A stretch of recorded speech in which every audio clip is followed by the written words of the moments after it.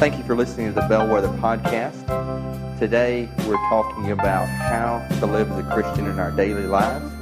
Next Sunday we'll be focusing on Jesus and politics with the upcoming presidential election. Again, thank you for listening, and we hope you'll join us for worship 10:30 every Sunday morning at Jackson Academy Performing Arts Center.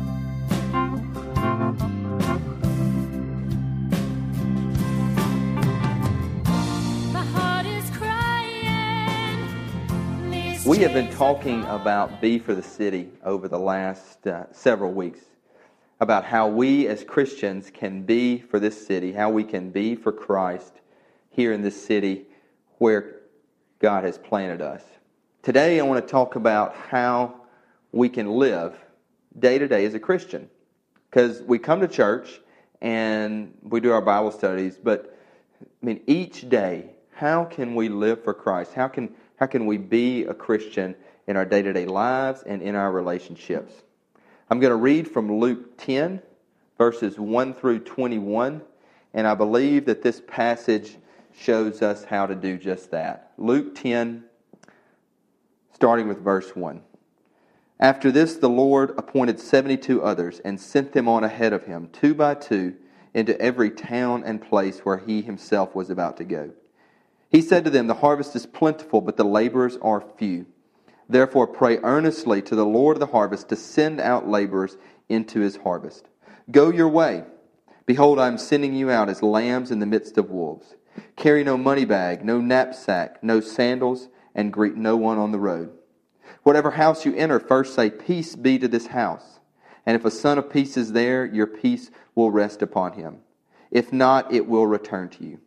And remain in the same house, eating and drinking what they provide, for the laborer deserves his wages. Do not go from house to house. Whenever you enter a town and they receive you, eat what is set before you. Heal the sick in it and say to them, 'The kingdom of God has come near to you.' But whenever you enter a town and they do not receive you, go into its streets and say, 'Even the dust of your town that clings to our feet, we wipe off against you.' Nevertheless, know this, that the kingdom of God has come near. I tell you, it will be more bearable on that day for Sodom than for this town. Woe to you, Chorazin! Woe to you, Bethsaida! For if the mighty works done in you had been done in Tyre and Sidon, they would have repented long ago, sitting in sackcloth and ashes. But it will be more bearable in the judgment for Tyre and Sidon than for you. And you, Capernaum, will you be exalted to heaven? You shall be brought down to Hades. The one who hears you hears me, and the one who rejects you rejects me, and the one who rejects me rejects him who sent me." The 72 returned with joy, saying, "Lord, even the demons are subject to us in your name." And he said to them, "I saw Satan fall like lightning from heaven. Behold, I have given you authority to tread on serpents and scorpions, and over all the power of the enemy, and nothing shall hurt you. Nevertheless, do not rejoice in this that the spirits are subject to you, but rejoice that your names are written in heaven." In that same hour he rejoiced in the Holy Spirit and said, "I thank you, Father, Lord of heaven and earth, that you have hidden these things from the wise and understanding and revealed them to little children. Yes, Father, for such was your gracious will." Again, today we want to talk about how to be a Christian in our daily lives. And what I hope you will know, that each and every one of us, if we have Christ in our hearts, are called to be a messenger for him. We are all messengers, and I believe that this passage shows us that we have a mission, we have a message, and we have a motivation. First off, what is our mission? In this passage, Jesus sends 72 of his followers. 72 in verse 1. If you read earlier in Luke chapter 9, he sent the 12 to heal the sick, to cast out demons. Chapter 10, he sends 72. Why 72? In Genesis 10, all the nations of the world are named. There's 72 nations. Jesus is saying 72 sent out, going to all the nations and representing all the nations, that we should go and be on mission for him. He's saying it's not just the leaders, it's not just the apostles, it's not just the 12 that go. It's everyone. It's you. It's the 72. Anyone who has Christ in their lives, everyone all over the world. Ephesians 2:10 said, "So we were created for good works that the Lord prepared beforehand that we should live in them." You were created for good works.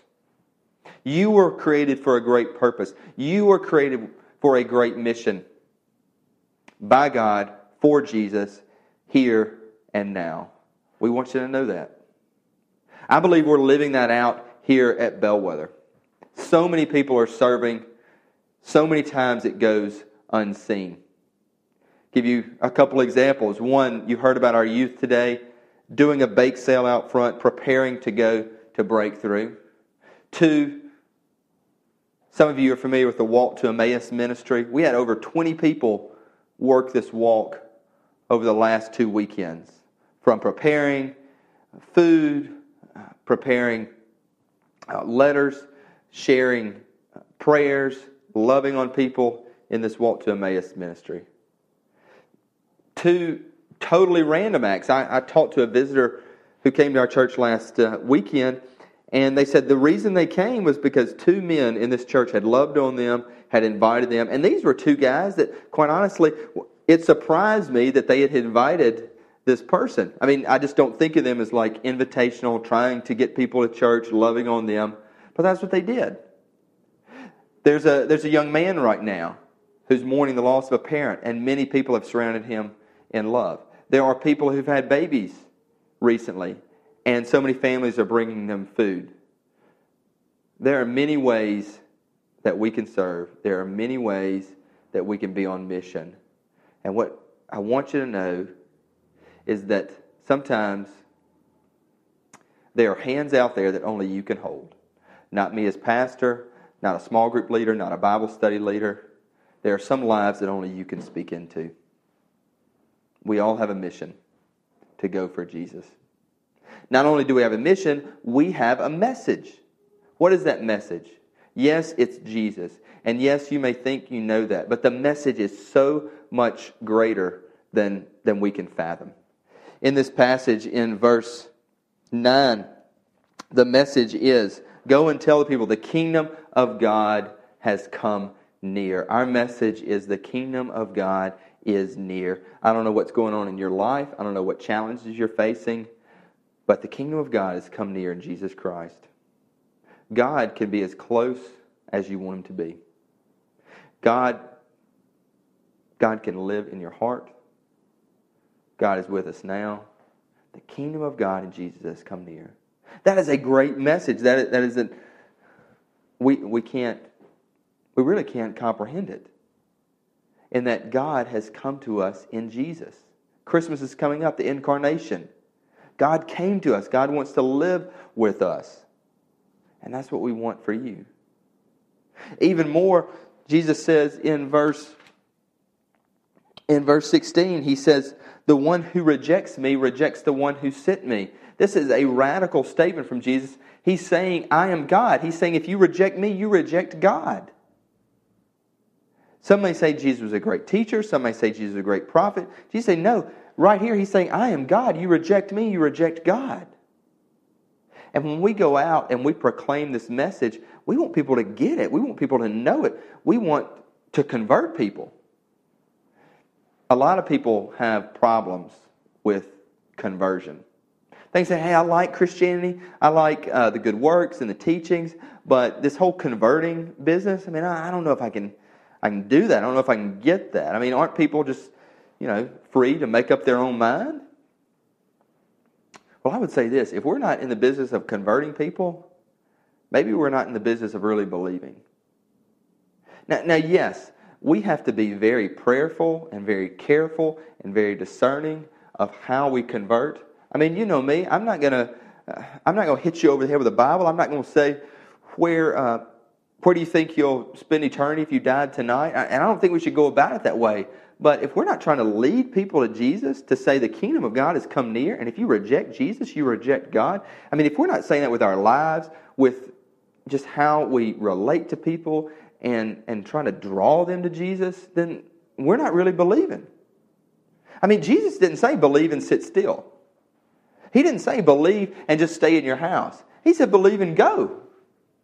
John 10:16, Jesus said, there are others, I got to go. Matthew 28, the Great Commission, go and make disciples. Acts 1:8, you will be my witnesses in all the world.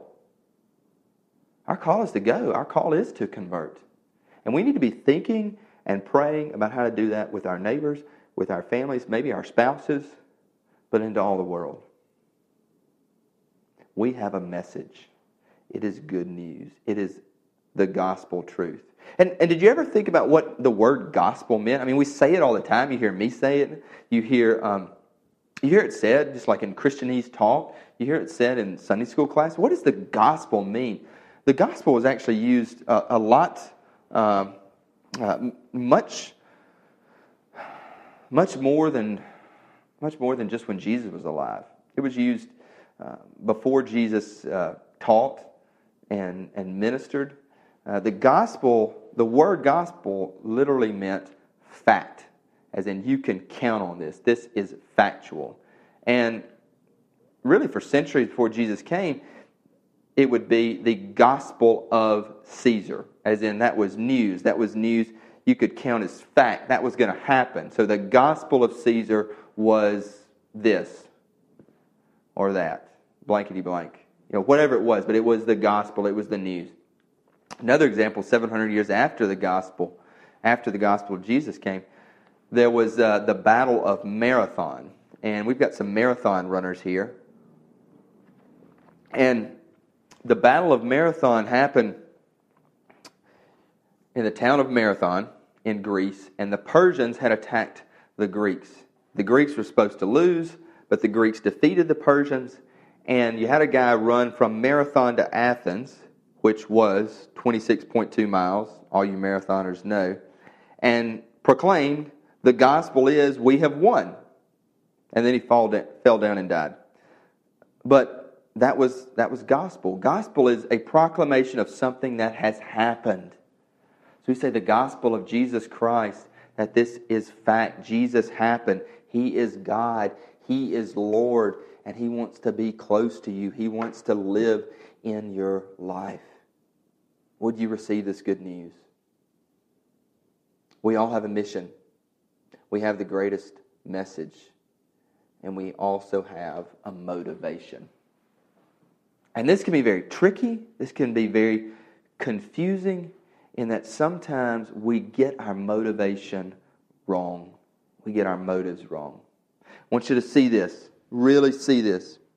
Verse 17, it says, the 72 returned with joy, saying, Lord, even the demons are subject to us in your name. He said to them, I saw Satan fall like lightning from heaven. Behold, I have given you authority to tread on serpents and scorpions, over all the power of the enemy. Nothing shall hurt you. Nevertheless, do not rejoice in this, that the spirits are subject to you. Rejoice that your names are written in heaven. Let me clarify this for you. What has happened is the disciples went out, they healed, they cast out demons. They came back and they said, look at us. Look how great we are. Look how powerful we are. Look at what we have done. This can happen all the time. It can happen to us. It can happen to me. What am I talking about? I'm talking about the high of ministry. I'm talking about the rush of ministry. You're like, man, are you crazy? What do you mean? Here's what I mean. When you are part of something that is so powerful, that is supernatural, when you are part of someone coming to Christ, when you are part of someone being freed, when you're part of someone being saved, man, it is a rush. It's powerful. When you are part of the works of God, when you have the Holy Spirit working through you and in you, you're like, man, look at this. And we want to say, look at me. Here's what I mean. Look at me. How many people have came to Christ in this church this year. Look at us. Look how big we are as a church. Look at me, how many people I've led to this Bible study. Look at us. Look how much money we're giving to missions. Look at us. Look at how many people we're sending for mission. Look at us, and it is the wrong motivation, and Jesus is calling them out, and Jesus will call us out. He's saying it's not about you, it's not about what you've done, it's about what I've done. We got to have the right motivation. What is it? Jesus spells it out. Verse 20. He says, rejoice, not of what you're doing. Rejoice that your names are written in heaven. Rejoice that your names are written in heaven. This had very practical meaning to the people he said that to. One reason is because if your name was not written on a census, in that time you were literally a nobody. I mean, you were a nobody. Also, for the Jews in Old Testament, they believed that when you stood before God, your name wouldn't be written, your deeds would be written. And if your deeds were good, then they would write your name and you would enter into heaven. Jesus is saying, your name is already written. You are already in, and it's based on nothing that you have done. It's based on everything that I have done. Not casting out demons, not healing, not saving lives. You're already in because what Jesus has done. Let me give you an illustration of this. Several years ago, about 15 years ago, I went to New York City with my parents, and there was a lady who is a friend of the family, actually a friend of someone in this church, Fran, who on our worship team, it was her aunt. And so she was showing us around the town. She was quite the lady about town, knew all these folks, had lived there so many years. So she wanted to take us to the Rainbow Room, which is this swank restaurant. It's above NBC Studios. And it's very famous for, people have sung there like Frank Sinatra, Sammy Davis Jr. It's kind of a, that type of place, which I liked. And this was a lot longer, much longer than when I thought about becoming a pastor. But anyway, we went to the Rainbow Room, and my dad and I, we're good old boys from North Mississippi, and we get there, and I'd want a nice shirt and some slacks, but certainly no dinner jacket or anything like that. And we go up, and the maitre d' says, "I'm sorry, gentlemen, there's a dress code. You don't have a jacket." And then this lady, our escort, Fran's aunt, she said, "Now wait a second. I want you to go right back there, and I want you to get these men 2 jackets for us to have a table."